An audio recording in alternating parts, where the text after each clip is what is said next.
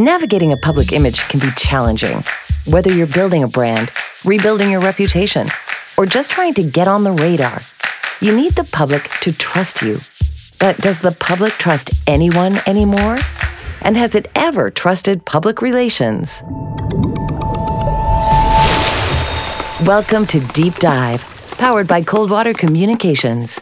I'm Tamara Stanners. Justice, equity, diversity, and inclusion have always been of utmost importance. However, these issues have gained significant traction over the last few years.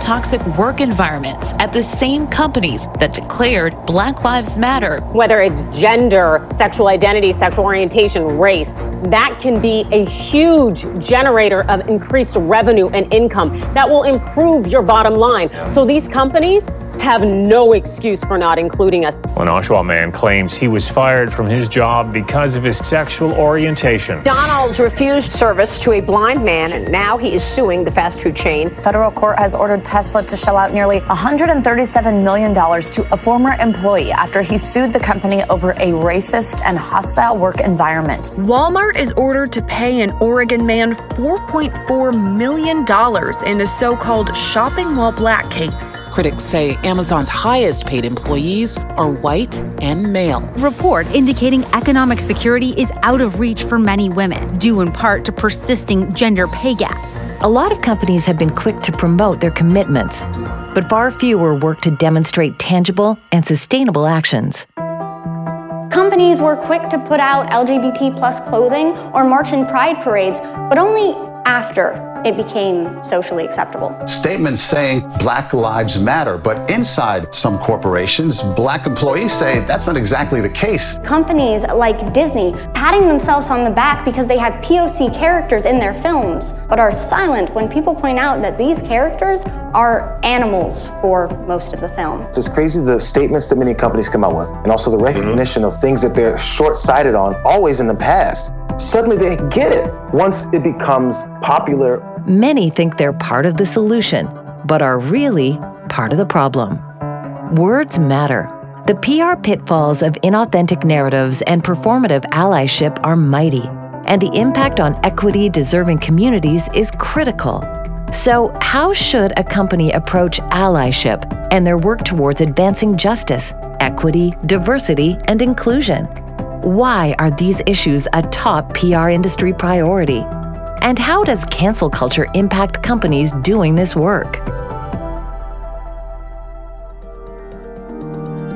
We're about to drop in on a conversation between three communications leaders who are passionate about justice, equity, diversity, and inclusion. Matthew Sang, co-founder of And Humanity, a justice, equity, diversity, and inclusion-focused marketing agency. Gabrielle Brisebois, Coldwater Communications social media consultant. And Nella Goyevich, Coldwater's Director of Accounts and Business Development. Let's dive in. Hi, everyone. Thanks for being here. Hello, hello. Hi. Matthew, did you want to introduce yourself and start? Yeah, absolutely. So I'm Matthew. I'm the co-founder of And Humanity. It's an inclusive marketing communications agency.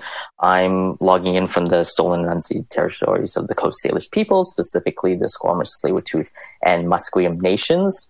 Ever since I was young, I was obsessed with superheroes like DC, Marvel Comics, Spider-Man, Batman, you name it. But I realized at a young age that I looked nothing like the heroes that I idolized so much. So for Halloween, I would dress up as ninjas instead because I was represented as a ninja a lot on TV. So I didn't realize how much this affected my psyche at a young age. But ever since then, I've been trying to reconcile by trying to show that people like me belong on screen and on stage, etc. It's been a huge part of my life, and starting this agency was a big way to kind of like reconcile my past, but also help others like my own children and other younger generations. Thank you so much for sharing that. Gabby, did you want to go next? Yeah, so my name is Gabby, and I'm here on unceded Indigenous lands in Montreal. My pronouns are she, her. and I am the senior social media consultant at Cold Waters Communication. And as a senior social media marketing consultant, I help businesses and organizations develop and implement social media strategies. And I specialize in DEI for social. As a Black woman with a multi-ethnic background, my dad is white French Canadian, and my mom is Jamaican. It's always been a part of who I am. And when I started working in journalism and communication and then social media, I started to realize the significance and the impact of words, tone, and sensitivity. And after everything that happened with George Floyd a couple years ago with the Black Lives Matter movement, there's just been, I feel like, an awakening, like a revolution almost on social media, especially. And it's just given a voice and a vehicle for a lot of minorities and BIPOCs, folks that in the past might not have felt as comfortable to kind of like vocalize their sentiments when it comes to race and inclusiveness and diversity. And so I feel lucky to be in the field that I am, where I have an opportunity to provide consulting and that voice to people that need it. So that's a bit about why I'm doing what I do. Thanks, Gabby. So my name is Nella Goyevich. I go by she, her pronouns, and I am speaking to you today from the traditional territory of many nations, including the Mississaugas of the Credit, the Anishinaabe, the Chippewa, the Haudenosaunee, and the Wendat peoples. And I work as the Director of Accounts and Business Development at Cold Water Communications. I am a big believer that we all see from where we stand. And so I want to mention that I speak from the perspective of a white, able-bodied, cisgendered woman, and I'm also a first-generation Canadian. And like many newcomer families, I grew up in a very multicultural part of Toronto and was lucky to have friends from various different racial, religious, and cultural backgrounds. And that really shaped my perspective of the world in an amazing way. And what I noticed from a young age was that my parents, due to their, at the time, very heavy speaking accents as immigrants, faced discrimination, and that left a lasting hurtful impact on our family. But then I began to understand how my friends or my friends' parents were discriminated against on a daily basis and treated so much worse than my parents or I. And it really put into perspective how unjust and pervasive that reality is for so many, and that I want to always be part of the solution for that. So as a PR account director, I am working to create strong relationships between my clients and their target audiences or markets, and build those relationships through trust. So I'm not a spin doctor, I'm a strategist. And so if a client wants to talk the talk about justice, equity, diversity, or inclusion, I have to make sure that they can also walk the walk. And that's a big part of considering this lens in public relations for me. I really appreciate all of us taking a second to kind of share where we stand and where we see from. I think that the issue is that organizations don't always take that first step to even define what justice, equity, diversity, or inclusion means for them, both personally or in the context of their work. And that can unfortunately lead to being very performative from a communication standpoint. Why don't we unpack that a little bit? Performative Jedi work, it's a huge problem in our industry. Just so that we're on the same page about what performative Jedi work is, I like to use the example of what happened with Blackout Tuesday and why that was harmful. Essentially, after the murder of George Floyd back in 2020, a lot of brands were putting out kind of this black square of solidarity out on social media, kind of trivializing what the message was really about. And a lot of them were called out because what they were communicating externally didn't match how they were treating their employees internally. So I think it still happens today because a lot of people are doing what we call calendar following. They're looking at different days of significance throughout the year. And what they're doing with that is on a very surface level, finding something to touch on that relates to their brand. There's Pride Month, there's, Black History Month, National People Days. There's so many different days of significance that happen every month, every week, sometimes multiple times a month. And everybody's just trying to keep up. And as marketing or communications departments try to keep up, they're realizing that the most that they can do in order to meet all these different days of significance is very surface level work. The problem is that the calendar doesn't stop and the resources don't increase, even though the calendar has stayed the same. So, how to avoid something like this, we like to talk about going deep and not wide, what that means is you can't be everything to everyone. And it's actually harmful for you to be very surface level in the way you engage with certain marginalized or underrepresented communities. So underrepresented groups would rather you focus on a select few focus audiences, ones that either objectively or even subjectively, as long as you're not defaulting to the dominant lens when making this decision, but deciding on certain focus audiences that you want to elevate and prioritize. So whether it be the Black community, people with disabilities, neurodiversities, whatever it may be, and substantially help their platform. So rather than just style, a lot of substance as well. So going deep and not wide means committing to certain focus underrepresented audiences and building real authentic relationships with them and communicating, like I said, beyond the days of significance that we're kind of told to throughout the year. So I think that's a great way to kind of avoid performative work, because realistically, you can't go deep with every single underrepresented community and all the intersections. There's just too many dimensions of difference. So in terms of when it comes to audiences now, to why this is super important is that audiences care not just about the what for things, but the why and the how. You see this a lot in Hollywood, you know, when Mulan, for example, was released, so many people were so happy that people like myself as a Chinese Canadian were being seen on screen in all these various different roles. This is the live action Mulan. When it came down to it, it was written, directed, the costume designers, everyone in the crew were of the dominant lens. They were Caucasian, probably very experienced, etc. But the story couldn't be told authentically because, you know, without that lived experience, how do you know really what the story is? And obviously they take dramatic liberties with the story, which is okay, but it's difficult when it's not from your community deciding on those dramatic liberties, you can say. So, like I said, a lot of audiences were, for that specific movie, were like, well, who wrote the script? You know, who directed it? So they care just as much about the how as they do the what and the output. Thanks, Matthew. That makes a lot of sense. I think that if somebody is struggling to make a decision or tell a story, that may be indicative that it's not their decision or story to tell or decision to make.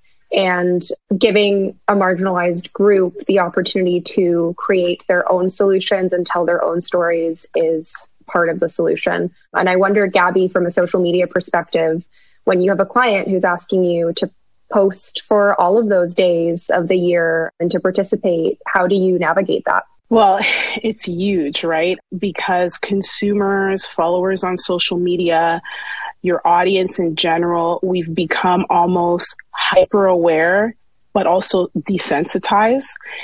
It's so much, you know, like we know the drill. There's a national tragedy that affects Black people, LGBTQ plus, Asian Canadians, whichever minority group you want to position, fill in the blank. And then the events covered by the media. And all of a sudden it's getting this, you know, national spotlight, and all the businesses jump on it at that time. And so not only do people now become aware of this, like, performative, disingenuous allyship, but it's also extremely harmful, okay, for Black, Indigenous people of color, because some of the things I hear a lot from clients is, I don't know what to do. I don't want to make a mistake. So they get paralyzed, then they don't post, right? Or they decide to just go invisible when it comes to issues instead of posting and then having the other effect. But what we have to acknowledge and be aware of is that as much as we become desensitized to kind of these national headlines, people are dying, right? Like, this is real. Like, people of color are seeing videos of other people of color, like themselves, being killed. That's extremely traumatic. It's heavy, and it's something they have to carry with them.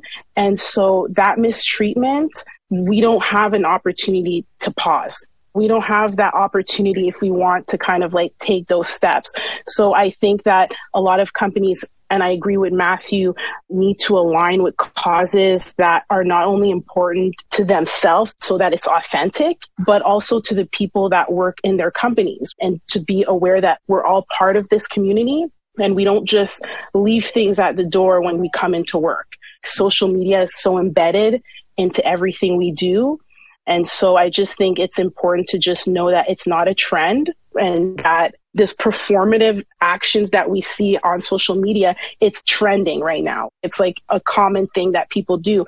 And my biggest message, like I was just saying, is that it can be dangerous to follow those patterns and to mimic that if you're not coming with the knowledge and the education that's necessary when you're posting. Yeah, and it's such a privilege to avoid these conversations topics. Like I've actually had conversation with folks from the dominant lens and they go, look, I don't want to talk about this stuff or engage with this. I'm so burnt out. I was like, can you imagine someone that actually has to live with this every day? You having the privilege to treat it as a trend and then not talk about it for a certain period is a complete privilege. Also talking about the fact of like the fear of saying the wrong thing is such a bad motivator for someone to do something that's actually a moral imperative.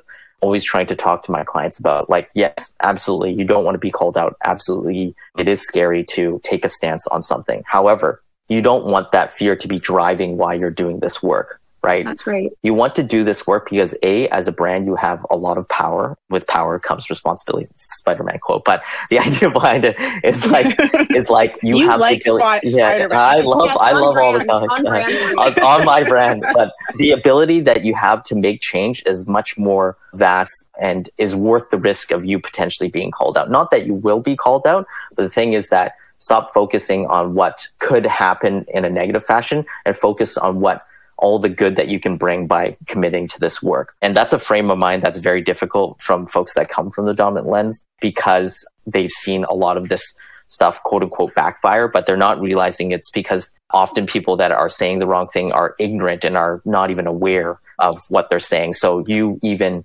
worrying about it or being concerned about saying the wrong thing is that first step. Just let's shift that frame of mind into something more positive. I couldn't agree more with you, Matthew. And I think there's this pervasive fear now of cancel culture. The risks of doing the work inauthentically are higher than ever. And there's a lot of, I will say, white people who are scared of getting canceled. But the sad thing is that instead of actually trying to use that energy and put it towards doing the work authentically and actually consulting with communities and getting to the root of what solutions people can make for themselves and passing the mic to marginalized communities, they're using that fear and I think being even more performative and checking the box. And like you say, you can't be everything to everyone, right? So going narrow and deep rather than wide and shallow is, I think, the best advice that you can give. But a lot of organizations aren't willing to put in the work or the resources. And I think that it becomes a lot more manageable when you can tie to your strategic objectives as an organization which communities you really want to connect with. And how can you work to actually change your organization systemically so that that is a place that is both inviting and is retaining diverse people, because that is the only way, I think, is when you fix your insides that you can fix those outsides. To be honest, most of the time when I'm going into a room of a marketing department, we usually work with medium, large size brands or government funded brands, whatever it may be. And everyone is white. And even if it's diverse, it's only diverse at the lower levels. And that's just something I see.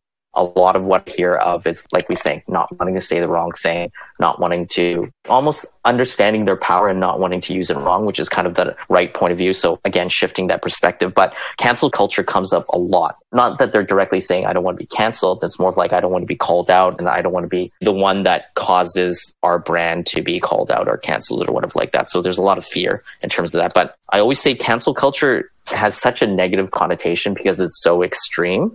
But it's really just taking accountability for the impact that you make.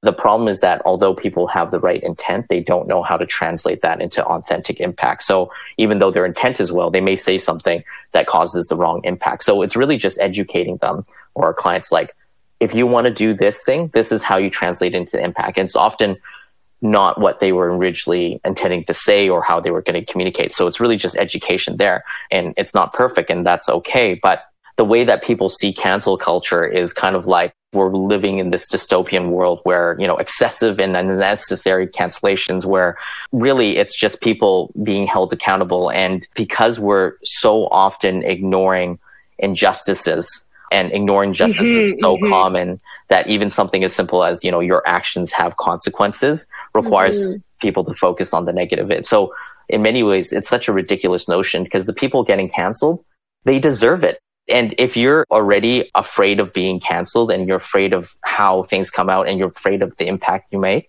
I always say it's akin to parenting. If you're worried about being a good parent, you're already halfway to being a good parent. A lot of the people being canceled could not care less. They're not only ignorant, but they're saying things purposely, or more importantly, they're doing things that they know are wrong. It's just they used to be able to get away with it. You look at the people that have been canceled recently, like Adam Levine. He's straight up cheating on his wife. Maybe 20 years ago, you cheat on your wife and you're fine. You still get hired to, or you still make music or whatever that is. So a lot of this is just a very extreme reaction to something that is really just your actions have consequences. We're catching up to our social norms.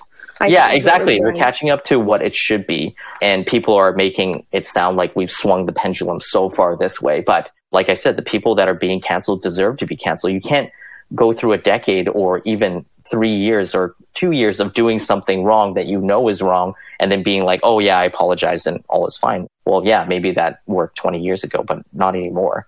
I think that if you have a client who is really trying to do the work, there's a difference between really trying to do the work and making a mistake versus trying to check a box and making a mistake, right? If you're really trying to do the work, you come from a place of understanding, at least some form of understanding and knowledge, where if you need to tweak what you're doing and apologize and take ownership for a mistake, you're in a much better position to do that when you're actually doing the work than when you're just checking a box. So my advice is to not be so scared. My advice is to put in the work, because if you're doing that, there's a lot more wiggle room for you to make mistakes because they're honest and because you're still trying. And that's what this is about. On social media, there's that opportunity of anonymity, right? So it gives the opportunity for like large groups of people to come together, but they are minorities in the sense, to come together to put their voice out there without being individually targeted. Right? So that's the thing too with cancel culture as it relates to social media, because you can jump on a hashtag like Me Too and you could share your story with this hashtag without the fear of being fired, losing your job, being harassed, targeted. You know what I mean? Like there's the other side of it too. And just because you're called out doesn't mean you're erased. Okay, you have that opportunity to take responsibility, to take accountability and grow. And as a matter of fact, that is probably going to even build you more loyalty because it shows the transparency and the fact that we're all humans. And that cancel culture, there's that intersection. It doesn't mean because you're Black, you can't get canceled. It doesn't mean that you can't take that opportunity if you're called out. Then this goes for businesses to just acknowledge the fact that, yes, you made a mistake, but you know what? I want to learn, and depending on the severity of the mistake, and I want to grow and eliminate that shame factor. I think because that's the thing too with cancel culture, people feel like, okay, are you shaming people, canceling and then shaming them? Where's the line? Shame is not an effective tool for changing hearts and minds and changing behaviors, right? So at the end of the day, for myself as a communicator, it's not only about taking accountability, it's about doing it quickly and doing it authentically. Because the idea of stealing thunder, that's a theorist, Timothy Coombs, who is a crisis manager.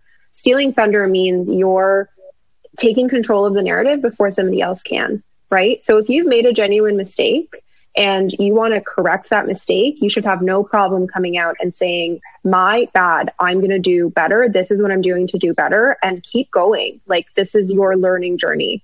But at the end of the day, if you don't do that, maybe you do deserve to get canceled.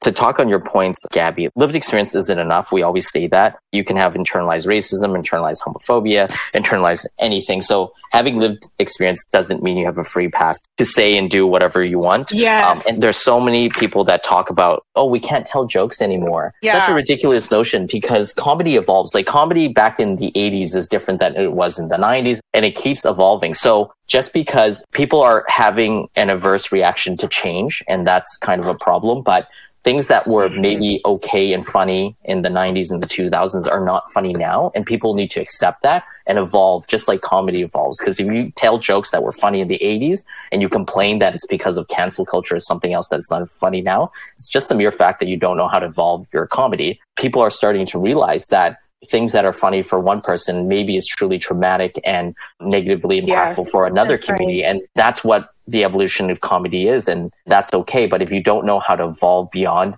that, then really you're just being a bully. I'm realizing that so many people just don't know how to apologize. They don't take accountability. They don't have the right tone. They gaslight their audiences, thinking that they're stupid enough to accept. Yeah, it's stupid enough to accept their half-baked apologies. And again, it goes back to the fact that your actions have consequences, and it means you have to say sorry. And sometimes saying sorry is not enough because you've said sorry poorly. Like anybody that's been in a relationship, your partner or someone does something, pisses you off, and you go, "Oh, I'm sorry." You think that solves everything? You're like, no, saying I'm sorry is not enough. You need to prove it. You need to know that your actions have consequences, and you need to either make up for it or do better. So I think as a society, we've maybe been spoiled in the sense that we haven't taken accountability for all the things we done and said in the past. And it kind of brings me to this idea of authentic narrative.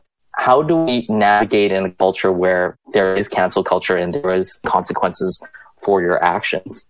For me, this is a really pertinent topic because communications for me is that vessel to the outside world, right? For an organization, for a person. And there are really very real issues that come up in PR because it is extremely white, female dominated. Leger did a study in 2021 that 84% of executives are white in PR. And so the stories are being told from that perspective. And it's not their story to tell, right? And not only will it come through as inauthentic as a narrative, but it can cause so much harm to the people who should be telling their own stories from their own perspective. So you see a lot of organizations that think they're doing something good.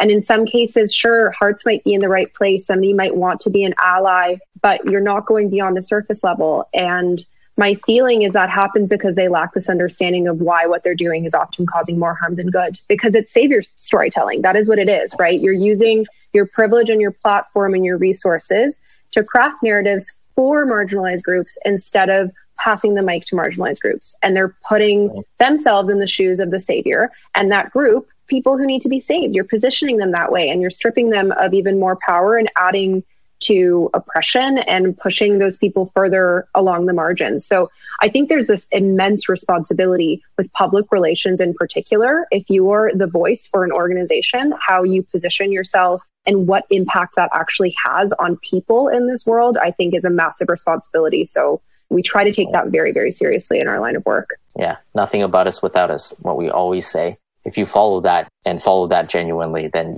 that's half the battle. Talking about truth and authenticity, especially on social media, where it feels like, everything you're looking at, you don't know what's true, what's not true. There's this veneer. But sharing stories and storytelling is part of people's culture. So it's very, very layered.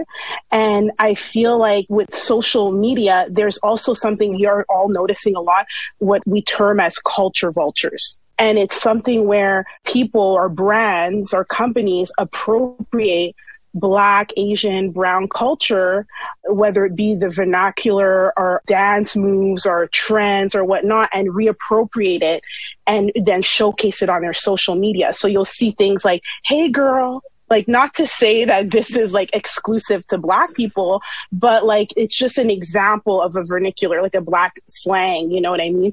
And then what happens is that when it comes time to really back up the issues that affect these cultures that they're appropriating, they're silent. That's right. So that's another layer of the coin when it comes to truth and authenticity. And especially with TikTok, that's just me talking from like a social media perspective. When TikTok took over, you'll see a lot of these influencers take over these TikTok dance moves. And then it becomes this trend. And then I'll have companies that will come to me like, "Oh, should we do like the dance move for like our end of year or just follow on this TikTok trend?"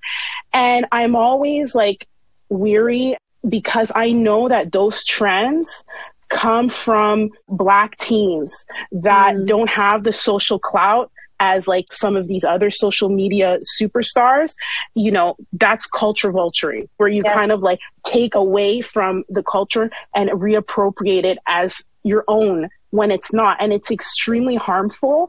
And it's just, to me, the height of cultural theft. And we see that a lot on social with a lot of influencers and followers and whatnot. So there's that too. We're talking about like authentic narratives. For me on social is important to mention. Absolutely. And I think social media is inherently exploitative because people don't have accountability, again, for taking other people. It's so hard to track like who originated this. So people kind of take advantage of that fact. You know, we had a lot of conversations internally, and it's actually a part of our book. We just released a book, Authentically Inclusive Marketing. We have a chapter or at least a section in there that's about cultural appropriation versus cultural appreciation and the nuanced difference in that. Yes. I'm so sorry. I have to go, so I can't talk about it in terms of it, but it's super interesting. Matthew, it was great connecting with you. Yeah, it was great meeting you. Sorry I can't be here longer. Yes. No, I really appreciate it. We'll stick around. Bye, Matthew. You both. Okay, bye-bye. Bye-bye. Bye. Maybe we could talk about gatekeeping in communication and what that looks like, because especially in PR, who, I mean, essentially are the gatekeepers? How does that look like? Who defines that? Well, the interesting thing is that, you know, you're pitching media outlets, and certain media outlets appeal to certain audiences, right? And a lot of the top outlets appeal to that kind of boomer white population. Yes. And that actually gives perhaps a reputation or a brand to those outlets. And I'm not saying that, you know, there's not amazing journalism happening in some of those outlets, but at the end of the day, that is primarily told from the lens of white journalists, right? And because we know that journalists, I don't want to say rely on PR for pitches, you know, we're just there to hopefully get a story out to them, and they do a lot of that work on their own. But if, 84% of PR folks in Canada are white, then you're getting stories pitched to you from the perspective of a white person. And so even before you start trying to tell that story and uncover the truth, I know journalists are truth tellers, right? Like that is your job, but you are going at it from the perspective of potentially 84% white people pitching you. So it's something to think about. It's, you know, from a gatekeeper perspective, there's a lot of responsibility that comes with giving an idea to the media to ensure that you've thought about what lens you're writing from before they get to it. And I don't think that maybe that's something that's commonly done. We definitely try to do that in our work, but as a rule of thumb, you know. What about for you? Like, what does gatekeeping look like in social media? I find specific to DEI, I always ask myself, like when I'll join podcasts or I'll see a YouTube clips about organizations that are talking about DEI, and I tend to see so many white DEI consultants, you know, in a lot of organizations. And I feel so confused. I'm talking about like the Fortune 500 companies. You know what I mean? Like these are companies that can afford to hire DEI consultants. What it makes me think is that there's power in storytelling. There's power in controlling the narrative. And when you let go of that power and you give it to the hands of people who don't share the same maybe viewpoints as you or the same prerogative or are not other white people, I think there's a fear that you're losing some kind of control. And when you feel like you're losing control, you're no longer in that position of power. And so when you're keeping it all within that network of people that you know, like a white perspective, then you're not offending anybody. You're not having those difficult conversations. It's very surface based. No, you're not doing the work then, right? If you're not having difficult conversations, you're not doing the work. You're not. And I think for me, the biggest thing is that I feel like a lot of companies lose sight on is that what you're seeing today is not going to be what you're going to see tomorrow or in the future. Demographics are changing at an extremely rapid pace. You're speaking to your consumers, you know what I mean? To your followers, to the people who are going to be purchasing your products. And so I just feel there's a very like narrow right now focus when it comes to a lot of social media marketing. Like, okay, these are our consumers now. This is who makes the majority of our buyers right now, instead of preparing and focusing for the future. And, you know, if we're taking out the right thing to do, like the moral clause of just being good people and doing what's right. You know, if we eliminate that and we talk about like the bottom line as a business, you can't escape the fact that in years, the majority is not going to be white. Right. And so what are you doing as a business to actually be sustainable about how you approach diversity, equity, and inclusion? I think that, you know, this idea of holding on to power is also the idea of taking up space, right? And like people who feel like they don't want to share the space with people who don't look and think like them. Well, listen, if you're any sort of an organization or a business, you are definitely reaching people who don't look and think like you in some way, shape, or form. And if you're doing the diversity, equity, inclusion work at a surface level, it is so unsustainable that I just can't comprehend how a business leader from a continuity perspective or a business planning perspective can ever think that this is a fad or a trend, and how much of a disservice they're doing themselves by not doing it sustainably. And I think the only way to do it sustainably is to do it for real. And like we've been saying, you know, pick a few groups that you want to learn about, that you want to reach, and, you know, do the damn work. That's at the end of the day. Yeah, absolutely. And as an ally, don't monopolize the emotional energy. Don't profitize off that, you know? Yeah. I think the biggest takeaway I could give to listeners or brands or leaders is to listen. Yeah. It seems so simple. I always ask myself, you know, when people share their stories with me about something that's happened in their lives in any shape, way, or form, and they're sharing their story, who am I to question their experiences? You know, I'm here to listen. And especially in social media, I just feel like it's like a vessel. If you want to share stories of, you know, people in the BIPOC community or people that are visually impaired or that have hearing loss or mental health conditions, let them share their stories. They're there. They exist. Connect with them in an authentic way and allow them to have that platform and share it from their perspectives. But most importantly, pay them.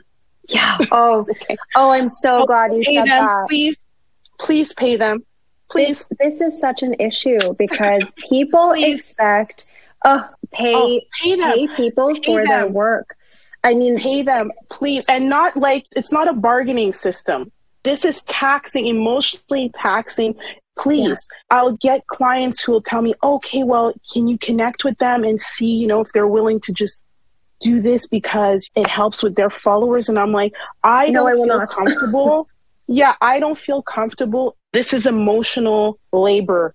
It's extremely taxing work and it deserves to be compensated. And I don't feel like that should be something that people tiptoe around or it's, can we, or try and navigate around it. No, pay people, especially BIPOC, for their work. And don't approach it, especially on social media. Don't DM somebody of color in exchange with bartering systems. Come with the highest echelon that you can afford within your company.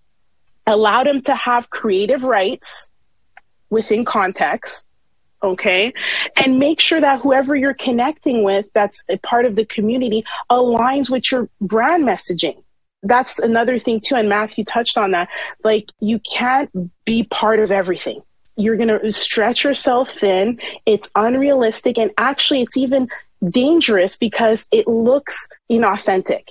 You know, it looks performative. It looks like you're jumping this bandwagon and you're just trying to be everything to everyone. So as a brand, figure out like, what are the issues that really speak to you and your company and your mission statement and your brand, and then do the research, listen, and connect. That's so well said. And I think the other thing to keep in mind is that there are so many differences within communities. So to say, I'm going to try to connect with the Black community, well, that can mean a lot of different things. There are Black people from all over this world, or, you know, Indigenous people. And Indigenous people are not one people. There are so many different peoples across this land. And I think as well, when it comes to reimbursing people for their time, that can really vary between different cultures and Indigenous, in particular, the reimbursement and the kind of Indigenous cultural competency that you need to be able to effectively and respectfully connect with certain communities. So that is, it's just another argument for choosing, really targeting the kind of communities that you want to connect with, and not doing that just to do it, doing it so that it's a part of how you run your business. And I guarantee you that will only make your business stronger, and it'll help you to reflect your outsides to your insides, right? By fixing your insides first. If I could leave people with one piece of advice, it's that don't hire a PR firm that's just going to do anything you ask them to do. When it comes to diversity and equity, inclusion, and justice work, you really need to think about what it is that you're saying and doing, and how externally, how does that reflect what you're actually doing internally? And it's hard, right? When you're